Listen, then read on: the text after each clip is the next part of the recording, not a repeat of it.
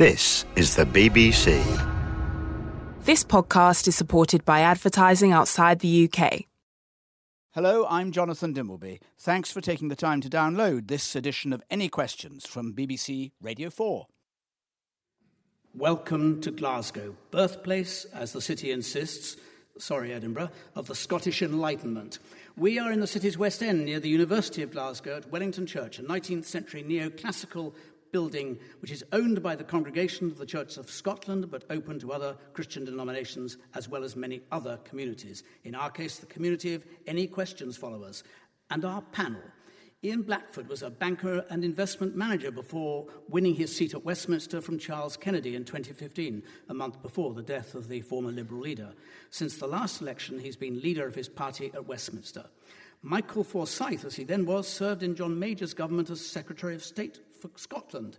He now works in the City of London and is properly known as Lord Forsyth, but I expect he'll answer to Michael, you never know. Will you? Pardon? You weren't listening. You better listen to the questions. Onwurah was born in Newcastle and became the city's first black MP in 2010. An engineering graduate who's worked in the industries is now Shadow Secretary of State for Industrial Strategy, Science and Innovation, one of those rare politicians who has first-hand experience of the brief for which she has responsibility. Ian Martin is Scottish by birth and read history just down the road from here at the university before entering the trade of journalism. He's a former editor of The Scotsman. He's worked for Telegraph Titles as a senior executive, and he's now a regular columnist for The Times. Our panel.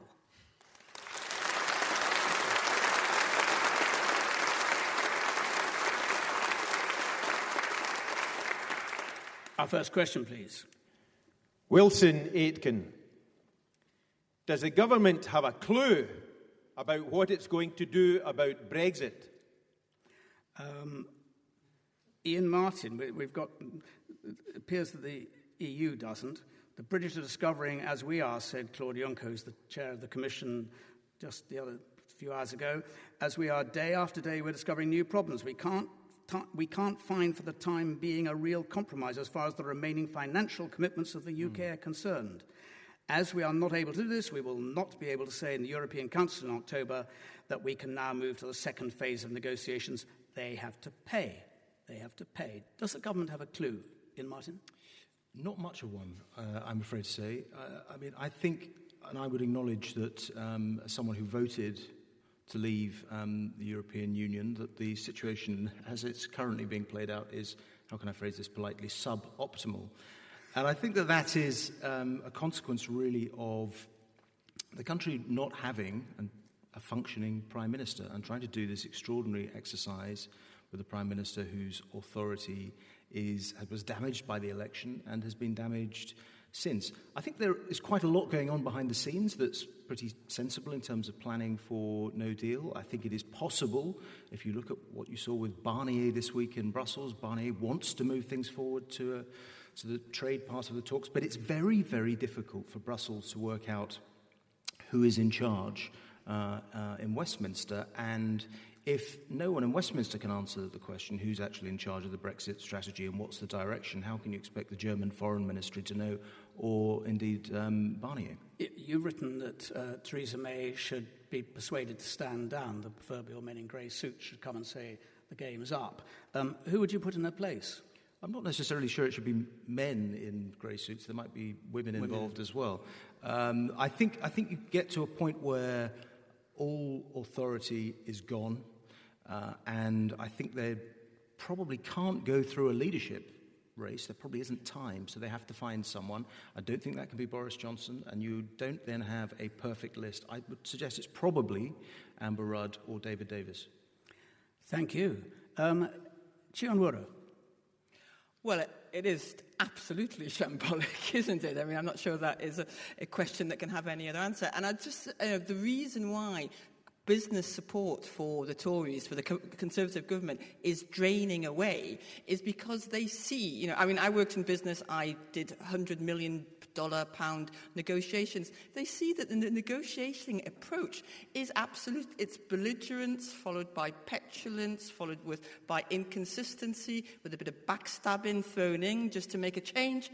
And it's not about the Tory party's jobs fair. This is about all our futures, and we need a jobs-first Brexit, a Brexit that protects people's jobs. And just to say that the idea that no deal is an option on the table, when that would mean, the border with Northern Ireland, it would mean 30-40% tariffs on dairy, it would mean 10% tariffs on automotive. Apparently it would mean that our airplanes couldn't take off or land as well.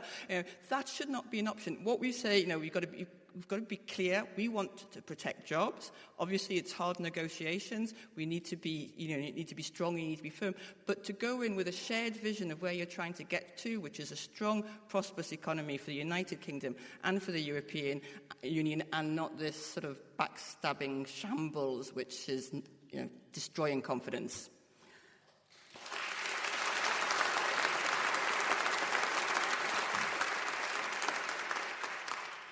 Lord Forsyth. I think these attacks on the Prime Minister are pretty disgraceful. Our country is faced with a momentous change. And what we should be doing as a country is uniting behind the Prime Minister in order to get the best deal for our country. Who imagines that these attacks, saying our government is a shambles, is anything other than meat and drink to people in Brussels? And let's be clear about this. What is holding up the negotiations? What is preventing these negotiations going ahead is because Brussels is saying, unless you give us a very large sum of money, which we won't be able to justify to you, then we are not going to allow you to continue to do business with us as a trading country. That's what they're saying. This is the politics of Al Capone. This is extortion. And what we need is for these negotiations to continue.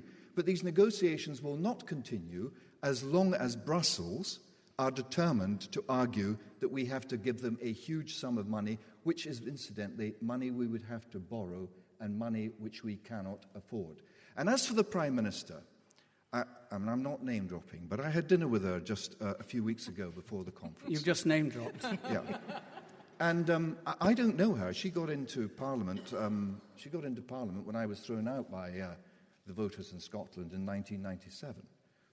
And what I found was a woman who used a four-letter word which I've not heard for a very long time, and that word was duty. And what I found was a woman who absolutely knew the detail, who was wanting to talk about housing and how we could deal with the housing problems, who was wanting to talk about student finance and how we could deal with these things, and of course Brexit. So I have to say, Jeremy Corbyn at the Labour Party conference said that the Labour Party's policy was to stay within the basic terms of the single market and the customs union for a limited transition period. That is exactly the same as the government is saying. So people should stop playing politics and start actually standing up for their country and getting the best deal for it. Lord Forsyth, given the fierce debate there is in your party, and very open debate, are you one of those who thinks that money should be spent now to deal, which could be hundreds of millions or billions, should be spent now in order to deal with the consequences if there is a cliff at the end rather than a solution? Or are you with the Chancellor saying, I will spend it at the last possible moment? Well, if the Chancellor is saying you shouldn't spend any money until you have to, then all of us would agree with that, because it's our money that he's spending. And those people who say that, actually, Chai's just said this, that we shouldn't say that we're prepared to walk away. I'd love to do a negotiation with anyone who says they're not prepared to walk away. We have to have a plan B for the future of our country and for the future of our children. Of course, we don't want to walk away, but you should learn from your mistakes. David Cameron made the mistake of negotiating with them and saying, whatever we decide, we'll never want to leave the European Union. And as the result, they gave him nothing, which is why we had the referendum and why we voted to leave. I've got one more question on this. Lord Lawson, predecessor, of course, of the present Chancellor, has said effectively he ought to be sacked. Actually, he said he ought to be sacked. Are you with him or not? Nigel Lawson sits next to me in the House of Lords, and we talk about these issues. And both Nigel Lawson and I sat in governments where the rule was, if you don't agree with what the Cabinet has decided after you've had a vigorous debate, If you don't agree with that, you can't fall in, you resign. If you remain in the Cabinet, then you all sing from the same hymn sheet. And that's what I'd like to see all members of the Cabinet and the government doing for the reasons I've just explained. Would you in the meantime, care to answer the question, which is, do you side with Lord Lawson in relation to the Chancellor, or do you side... I think the Chancellor is a friend of mine. I think the Chancellor is doing an excellent job. But the Chancellor, like every other member of the Cabinet, has got to stick to the agreed policy, and we need to have a firm agreed policy which we present to our colleagues. Have you any evidence that he hasn't or isn't sticking to the agreed policy? Well, you were implying he wasn't. I'm asking you. You're the person who has the answers. If you ask, all right, I'll answer the question if you absolutely insist. No, I don't agree with Nigel Lawson that he should be sacked. Fine, thank you. And now Ian Blackford. Thank you, Jonathan. Of course, the question was, does the government have a clue on what it's doing over Brexit? I think the simple answer is no, it does not. And to have the situation that we've had over the last few hours, where the Chancellor of the Exchequer is referring to the European Union as our enemy, what a way for us to be negotiating. And frankly, he ought to resign based on the insult that he's given to the people of Europe. He withdrew it and apologised for well, it. He's apologised. He was using the word adversary.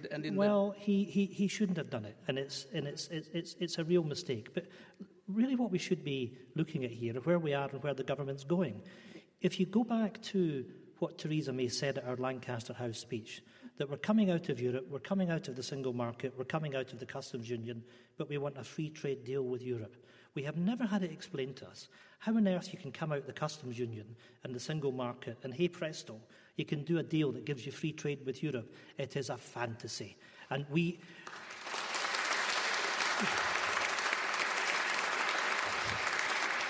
What people need to recognise that there is a real threat to the economy here in Scotland and to the rest of the United Kingdom. Fraser of Allender, much reputed institution, has said that the impact of Scotland of coming out of the single market and the customs union would be a loss of 80,000 jobs, that each person will be £2,000 worse off.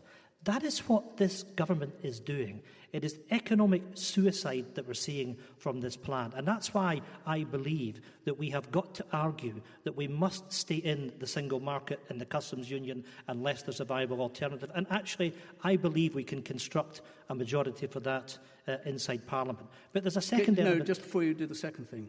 On that, you believe remain inside, permanently inside, both the customs union and the single market, yes? That can be done. That can be done by coming out of the EU, because you can do that through the EEA and the EFTA route as one thing on that. And you have to accept then the rules of the EU without having any say in those rules. You in the case of most of the countries, you also accept freedom of movement. You're not. Well, actually, there's a really important point to that as well, and that is that we need free movement of people here in Scotland because we face a demographic challenge. And one of the things that Westminster should do is give us powers over immigration here in Scotland, so we can devise something that's fit for our needs. But on that particular issue as well, there's something very important that is happening, because when devolution was established in 1997, through the Scotland Act, there were reserved powers. And in that Act, they refined, the legislation said what was reserved and what was not. And areas such as agriculture and fisheries were devolved to the Scottish Parliament. When we talk about the taking back control, which is exactly what they're doing, what they didn't tell you is they're actually going to have a power grab against the Scottish Parliament. It is a real threat to the Constitution which is taking place. Are you... That's a frequently made SNP point.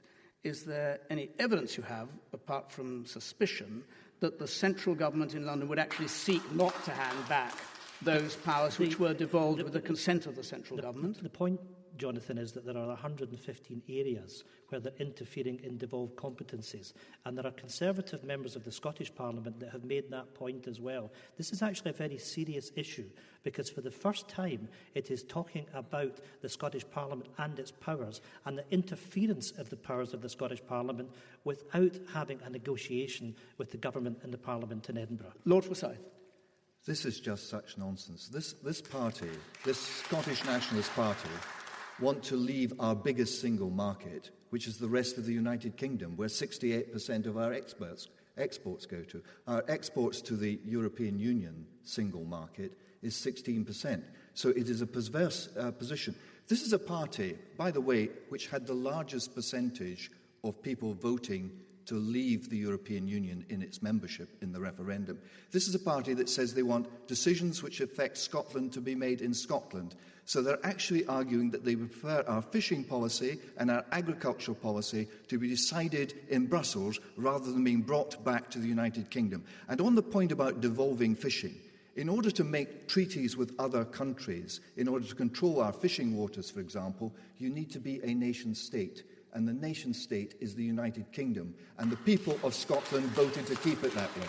Can I ask you, Ian Martin, putting your observer's hat on, if you like, and seeing the debate, which we explored a bit now, between those who think that the Chancellor ought, in order to have any chance of being ready for a collapse, should now be spending a great deal of money providing where customs ports are space, concrete, or new concrete areas to make sure that the customs border isn't too close to the edge and so on.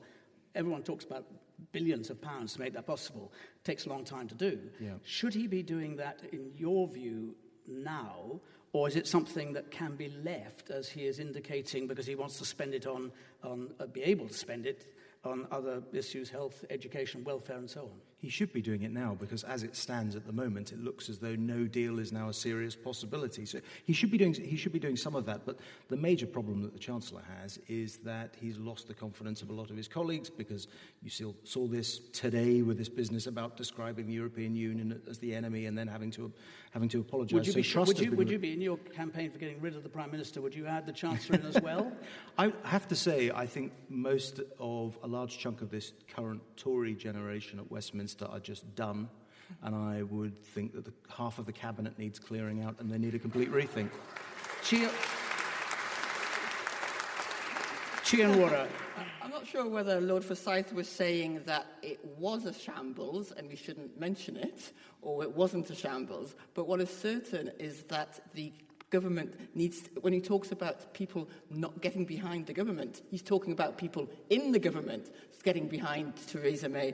And what the question that we're asking as members of Parliament is whether the department will publish the studies into the effects of Brexit, because the effects of Brexit, particularly in the regions, particularly in Scotland, particularly on different industries and different sectors, we know that the department has been doing this work, but they were refusing to publish it because this is the impact assessment. The impact assessment. They're refusing to publish it because they know that the impact. Briefly, Ian Martin. The question I would ask is: were those impact assessments compiled by the same civil servants who compiled the data before the referendum, which predicted a recession which didn't happen last year? Okay. Well, I understand they've had to take on about another 100, 200 staff, so possibly new. Okay. You, Lord Forsyth, were nodding away when Ian Martin said that the money should be spent early now. It's billions. You believe that the Chancellor should, even if there is an impact on borrowing, even if there is an impact on the budget, even if there is less money, therefore, on welfare, housing, etc., he should spend that money now in terms of playing safe. I think he should be spending money on ensuring, for example, that we use technology to have the best immigration control system in the world. The Australians have done that. He should be spending the money in order to ensure that we have really effective, fast customs. The technology is there. Other countries have done it. And we need that. We are going to be a country which is not just trading with Europe, which is a shrinking market, but with the rest of the world. So yes, we should prepare for a great new future, which we will have as we leave the European Union and we return to the roots that made this a great city as a trading nation. Given the timescales, that's hardly leaving it until the last moment. This is the last moment. If we do not have the outline of a deal by March of next year, and we can't see how you can't have a transition period and implementation period unless you know what the deal is. And so if it's not done by March of next year, then we are going to have to prepare to operate like the rest of the world, like America and Canada and other countries, on WTO terms. So this is the 11th hour. It's not quite... This is precisely why it is such a problem that the Tory party is a complete mess. The Tory party at Westminster at the moment is like a school that knows that the headmaster has lost control.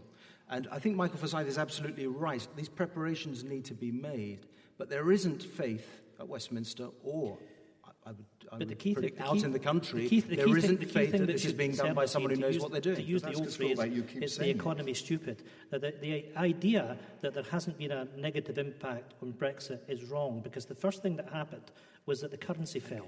And we're now in a situation that people are getting poorer as a consequence, because we know that inflation is running way ahead of wages. And that's on the back of having had the lowest decade for wage growth in 200 years. Okay. So there's a real but the point of this, Jonathan, is that the government has pumped tens of billions into the financial markets through quantitative easing. What it needs to do is to create the circumstances of investment in the economy that will drive up productivity and wages, and it needs to do that now, because the economy is softening and there are real risks. And if we crash out of the single market and the customs union, it's only going to get worse. Would just very briefly,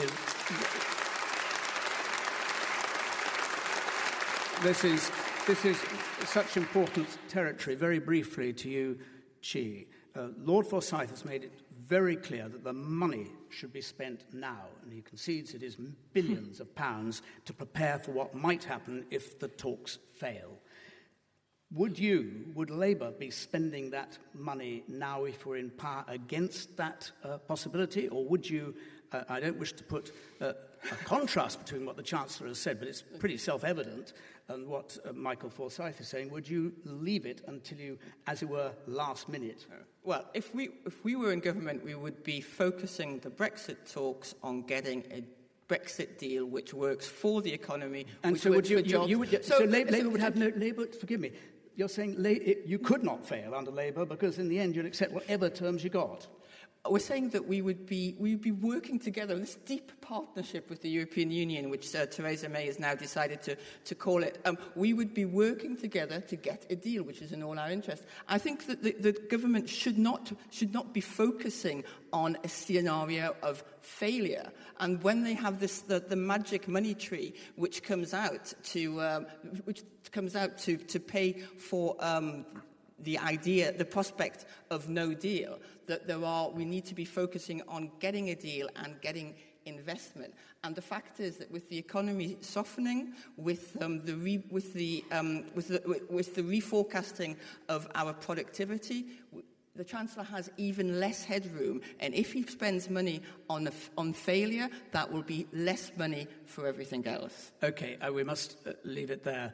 On that issue, should that money be spent now or not, and on the question of whether or not the government has a clue, as our questioner put it, any answers? Anita Arnon will be there, 03700 100 444. The line's open at 12:30 after the Saturday broadcast, before the Saturday broadcast of the programme. You can email any.answers@bbc.co.uk, tweet the hashtag BBCAQ, and you can follow us at BBC Any Questions, as some of you are already doing. We've had lots of comments on this. One of these which does not require an answer, it's just a pithy comment from one of our audience, Michael Mason. Does Theresa May have a secret plan to let Brexit look so bad she can call it off? We'll go to our next. Alison Spurway. Is Nicola Sturgeon a wiser or a luckier leader than the leader of Catalonia in her journey towards independence? Onwurah. I think Nicola Sturgeon is certainly a luckier leader in as much as, for the first thing, she is the leader of a nationalist party, in a country which recognises and has recognised a path to potential independence. So the independence referendum was agreed between the UK government and between the Scottish National Party, and that is not the case in Catalonia. The Spanish Constitution does not allow for a path towards independence. But what's also clear is I think she is. I think in politics you're not really lucky or unlucky. You make your own luck. And after 10, 11 years in power, the Scottish National Party have, they've lost a referendum and not yet found a role. I would say they have. They exist for one purpose, which is the clue is in the name. My party is called the Labour Party. It exists to support and give opportunity to working people. The Scottish National Party exists for the purpose of a national identity, and that means that, for example, the NHS in Scotland, the latest report by NHS Scotland shows that it's only one of the 8 key performance indicators that are being met. Okay, look, absolutely. I just say that implementing Tory austerity in Scotland by cutting local authorities, 1.5 billion out of local authorities. Well, if you're shaking your head, what are you not doing? Where are you investing? Where are you raising finances to invest in the country? You're addressing that, and I'm not coming to him straight away to Ian Blackford. Alison Spurby wants to know about the Catalonia issue, and Nicola Sturgeon, is she wiser or luckier? We could, as we've done in the past, spend a great deal of time talking about domestic policy, but let's focus on that if we could. Lord Forsyth. I'm really very worried by what has happened in Catalonia. We've done the EU, but I think it is shocking that the EU couldn't bring themselves to condemn the behaviour by the Spanish police towards those people in Catalonia who were trying to vote, albeit in an illegal referendum. It's very dangerous to make comparisons between Scotland and Catalonia. In Scotland, of course, we had a democratic referendum where the Scottish government were allowed to choose the timing and even the question. In Catalonia, you had a referendum which was unconstitutional, and the Spanish government set their face against it. The other big comparison is that Catalonia is one of the richest parts of Spain and gives money to other parts of the... And Scotland is not, actually. Scotland is actually dependent, especially with the collapse of North Sea oil, on very substantial transfers of wealth. And that is the secret of having a union. And it is one of the problems with the European Union, that the Germans are not actually prepared to pay the bills for keeping a union and support countries like Spain and Italy and Greece. So I believe that model is under great stress and difficulty, and I think it's extremely foolish for the European Union to wish to move towards greater integration. And what you're seeing in Catalonia is a manifestation of some of the uncertainty and concerns which you can see across Europe. You can see it in the rise of the far right in Germany and elsewhere. So I think we should be very, very concerned indeed by what's happening in Catalonia, and I hope that the Spanish government will show the common sense and delicacy of touch which David Cameron did as Prime Minister, and that those people who are crying out for the people's voice to be heard respect the results of referenda and don't want to ask the same question over and over again. SNP leader at Westminster, Ian Blackford. Thank you, Jonathan. Firstly, in terms of Catalonia, I'm sure many people here in the audience would have seen the pictures that emerged from Catalonia a week past Sunday, and they were absolutely disgraceful scenes. And I was just appalled to see the violence that was meted out to people that were going about and their obligation to cast their vote in a referendum. It was quite shocking. And I think what we now need to have is a period of calmness, that we need to have dialogue and we need to have mediation. And I think the European Union, as well as the Spanish government, have got a role to play in that. And let's hope that we can get to a situation that there will be measured talk there. As far as the situation with my colleague and my friend, Nicola Sturgeon, and Gia, you said, lost a referendum but haven't found a role. Well, actually, we've been in government in Scotland for 10 years. And I think that we have done a tremendous job of leading the country. And I think that's demonstrated by the fact that opinion polls last weekend showed that we have a 17% lead against our nearest opponents. This is a popular government. It's actually. I can hear Michael saying the Tories. It's not, because you've actually fallen back to third place. So the bubble seems to have burst. But I want to tackle the specific issue where Michael seemed to suggest that we've been subsidy junkies, because figures from Westminster, House of Library figures, show that for most of the last 40 years, it's actually been the other way around, that we have subsidised the rest of the United Kingdom. But let's deal specifically with the issue of oil that was raised. £340 billion of tax receipts have come from Scotland since the late 1970s, and we've got absolutely nothing to show for it. You contrast that with a country the same size of Scotland, Norway, that has an oil fund of $1 trillion. That, my friends, is an absolute disgrace. Okay, we haven't had the benefit. Okay, Ian, just one brief thing. You're talking enthusiastically about the principle of independence and the strength that you have. When would you like to see the next referendum on independence? We're getting on with the job that the Scottish people have elected us to, which is to provide government in Edinburgh.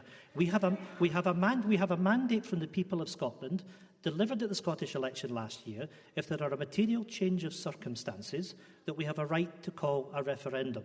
If Scotland is dragged out of the single market and the customs union, that would be that material change of circumstances. And you can bet your boots that once there's clarity as far as the Brexit negotiations are taking place, if it's right for the people of Scotland to have their say, just as it's right for every other country in Europe to vote on that Brexit deal, surely it's right, given the fact that we're being taken out of Europe against our will because Scotland voted to remain. And the one thing that Better Together said, Labour, Conservative and Liberal Democrat, in 2014, if we stayed in the UK, our destiny in Europe would be protected. We may have to protect ourselves and protect ourselves from that economic cliff edge, and independence will be the way to do it. Ian Martin. The question was, is Nicola Sturgeon a wise or lucky Wiser leader? or luckier than Wiser the leader or of luckier? Catalonia? I'm not sure about that. I think she has, though, an absolute cheek. The SNP have been in power in Scotland for 10 years. The record on education in particular, the waste of human capital, is extraordinary. If you look at the international rankings last year, where Scotland fell to its worst ever level. This is a shocking failure. You've had 10 years of power, and over those 10 years, at this very late stage, 10 do years you ago, finally this 10 week years ago, start announcing some education 12% reforms? of pupils leaving school in Glasgow went out with 3 hires. It's now 30%. That's a decade of achievement in education from the Scottish National Party government.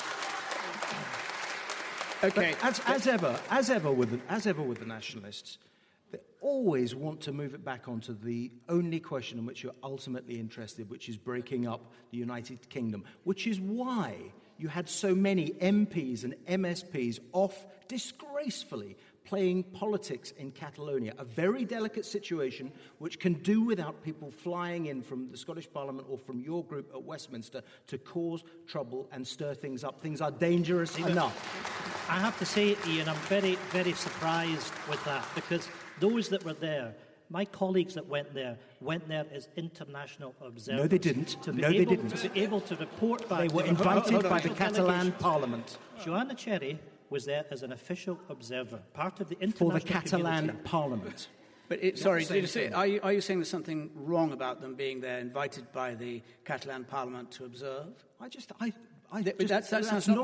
different from causing trouble. That is not the same as being a UN observer. But the point, that is not the same thing. Ian, what you said was, I can't quote you exactly, precisely.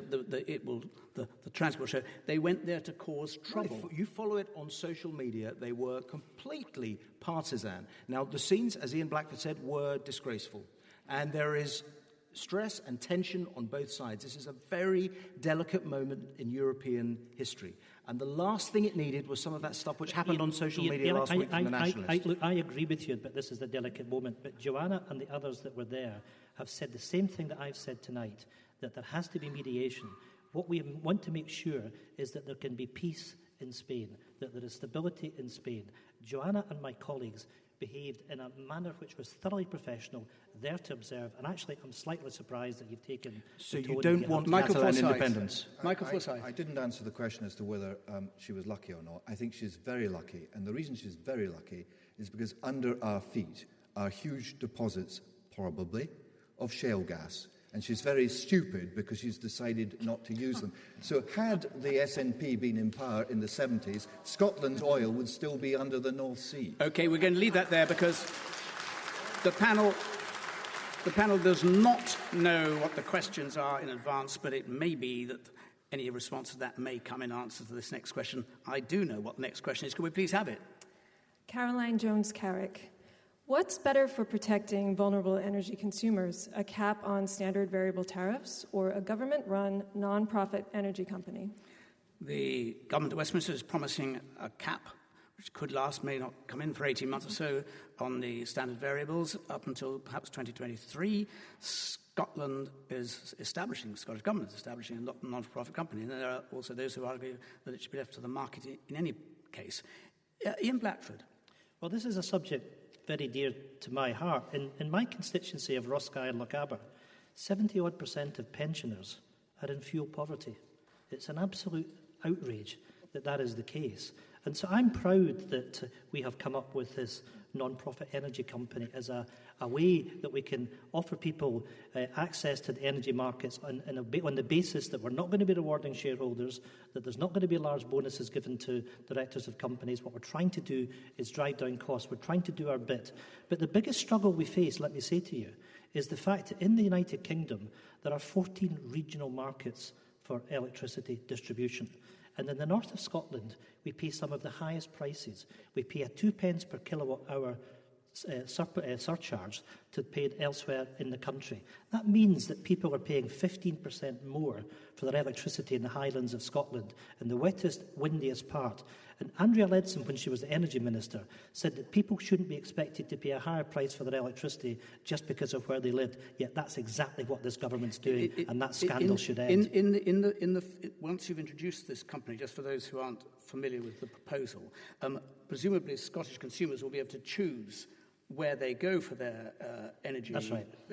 Any of the existing companies, you'll be an additional company covering, you hope, in due course, the whole of Scotland. Is that right? Yeah, well, when obviously there's more details will come on this over the course of the coming period, and it will be operational by the end of the current Parliament.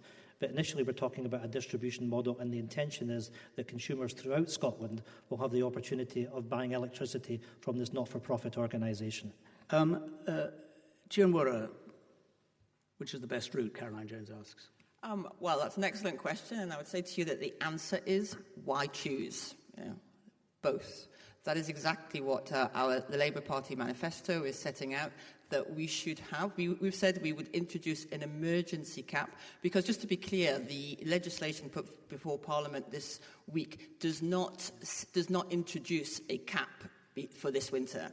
So it is not going to help those choosing between heating and eating this winter. The government has been dithering. They ran an election promising to introduce a cap which would save 17 million consumers £100 each. And now we found, after 5 months of dithering, we may have something sometime next year, and they can't say how many people will save. So what we say is that the energy market is broken. It is consolidated. It is not competitive. It is not offering consumers the right kinds of choices or the right deals. We believe that every consumer is about £1,000 worse off because of the consolidation and the dysfunction of the energy market. And I used to work for Ofcom, which regulates the telecoms markets. We worked a lot with the energy market regulators. The energy market is broken and it needs substantial reform. So we say that day one, an energy price cap, which would cap it at £1,000 for dual fuel average, and then at the same time a reform of the energy market, and part of that bringing in local not-for-profit energy suppliers, as well as taking the energy grid into the public hands. This is a full reform of the energy market. We are the only party that is offering that, and that is what we need to ensure that people can heat their homes. Ian Martin. I think that Ian Blackford is right that people are annoyed about this and that there are serious concerns that the market is dysfunctional and not working, and that too many people are paying too much. The question then is, what on earth do you do about this? Now, I fail to see how removing competition and moving towards nationalisation and price fixing is going to increase competition. implicitly removes competition. It's not a competitive market. It is not a competitive market. And the cost of regulating it to try and make it competitive is so high, and it is not working. It's not. I think the root of the problem is if you go back to the 80s when Michael Forsyth and the Thatcherites were in government and the privatisation programme went through, it was envisaged, and it has been, let's face it, the regulatory structure has failed. It was envisaged that regulation would take care of quite a lot of this, that these private operators would be punished and fined and held to account. I think before the country embarks on incredibly expensive programs at a difficult time to renationalise and to completely tear up the energy market, it would be worth trying to completely reinvigorate the regulatory structure and to really hold these companies' feet to the fire. It's cheaper, and you're more likely to get better competition that way and results in cheaper energy. Ofgem has indicated, not as unambiguously as I'm about to say, that you sort of watch out because you may find that people suffer more as a consequence of putting the cap on than by putting a cap on the standard variable tariffs. I thought you meant watch out from Ofgem, which is we've all been waiting for that for about 20 years. They're suggesting they're not entirely happy with the idea of the cap. Price fixing and capping, all of that stuff was tried, tested to destruction, and doesn't work. There's price fixing in the telecoms market right now. If you want cheaper prices, and this also applies to terrible dysfunction in the water industry in England as well, which has been loaded up with debt from private equity, all of that, use the regulator and hold these companies' feet to the fire. Don't waste money nationalising them. Thank you, Lord Forsyth. The Prime Minister said she wanted to do something for people who were just about managing when she entered number 10. And the difference, I got the figures today, the difference, if you take the big 6 energy providers, the difference between an average standard variable term bill and the cheapest one is currently over £270. Now, it isn't competition to say that those people who switch and keep moving pay less, whilst those people who perhaps are not computer literate or don't have the time to do it pay more. And so I think as a short-term measure, it's absolutely right to put a cap on this so that people are not ripped off who don't actually want to spend their days switching. And all that does is pass the burden from one lot of consumers to another. That is not competition in my book. And I think the Prime Minister is absolutely right when she says the energy market is broken, just as the housing market is broken. And people might not expect Tories to actually take on the big battalions of the big companies in order to create a proper market, and this is what she's doing. Now, I'll give you an example. I've got some quite rich friends, and they're have you noticed how all the trees are being cut down in Scotland? Have you noticed that all the trees are being cut down in North America? And they're being turned into pellets, and they're going into biomass generators, and they cost a lot of money. And the subsidy means that the payoff is something like 3 years. And who's paying for this? The people who are paying for this are the poorest people in the community because it's on their electricity bills. So we need to take a wholesale look at the whole energy market, and that is what the Prime Minister is committed to doing. The idea that Nicola Sturgeon should be wasting scarce capital resources, which should be going into our schools and hospitals, on setting up a generating company, forgive me, Michael, I want to squeeze in, and it's literally squeezing in one more question. Lynn Dunnicky. When you go out guising at the end of the month, will you tell a joke, recite a poem, or sing a song? Guising, for those in England who don't know, is a sort of upmarket, better quality version of trick and treat. Michael Forsyth. Being a banker and a politician, I'll recite a poem. Oh, what some power the gift to give us to see ourselves as others see us. Ian Martin. Well, I think I would probably tell a joke related to me sitting my first-year politics exam in this very hall, actually. And you'll be unsurprised to hear that I failed and then went on to study history instead. So a joke, I think. That's a pretty poor joke if you failed, isn't it? Onwurah. Well, given that my singing voice isn't all it could be, I would probably recite a poem. And one poem that has been coming to mind as I see the mess that we're making of Brexit and the struggles in the Conservative Party would be, in Xanadu did Kubla Khan a stately pleasure dome decree, where Alf the sacred river ran through caverns, measureless to man, until a sightless sea. Thank you. And Ian Blackford. Well, as a young boy going round, I was a great lover of burns, so I would probably do Ye banks and braes, O bonny Doon, how can ye bloom sae fresh and fair? Everyone wants to hear more. Well, that's the most unusual end to any questions that we've had for as long as I can remember, and a rather lovely one. Thank you very much. And to our, I was going to say congregation, our audience here who joined in. If you want to join in any answers, 03700 100 444, Anita Annan will be there, and the line's open, as I say, after the, of course, the programme is after the Saturday broadcast of this programme. The line's open at 12:30, so do get on those lines early because they're quite busy at the moment. Next week we're going to be in Hampshire. Amongst others, the chair of the Select Committee on Brexit is Hilary Benn, and we'll also have the Director General of the CBI, Karen Fairbairn. Maybe we'll have someone from the government, maybe we'll have someone from the Shadow Cabinet. I expect we'll have one or the other or both. But from here, meanwhile, in Wellington Church, in Glasgow, thank you for listening. Thank you for being here to our audience here. Thank you to our panel. Goodbye.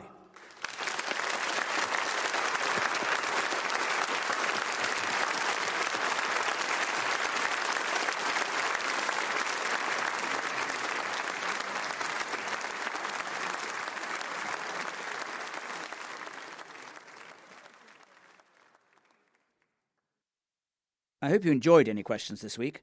To find out more about the programme or how you can get us to come to your area, then go to the BBC Radio 4 website and search for Any Questions.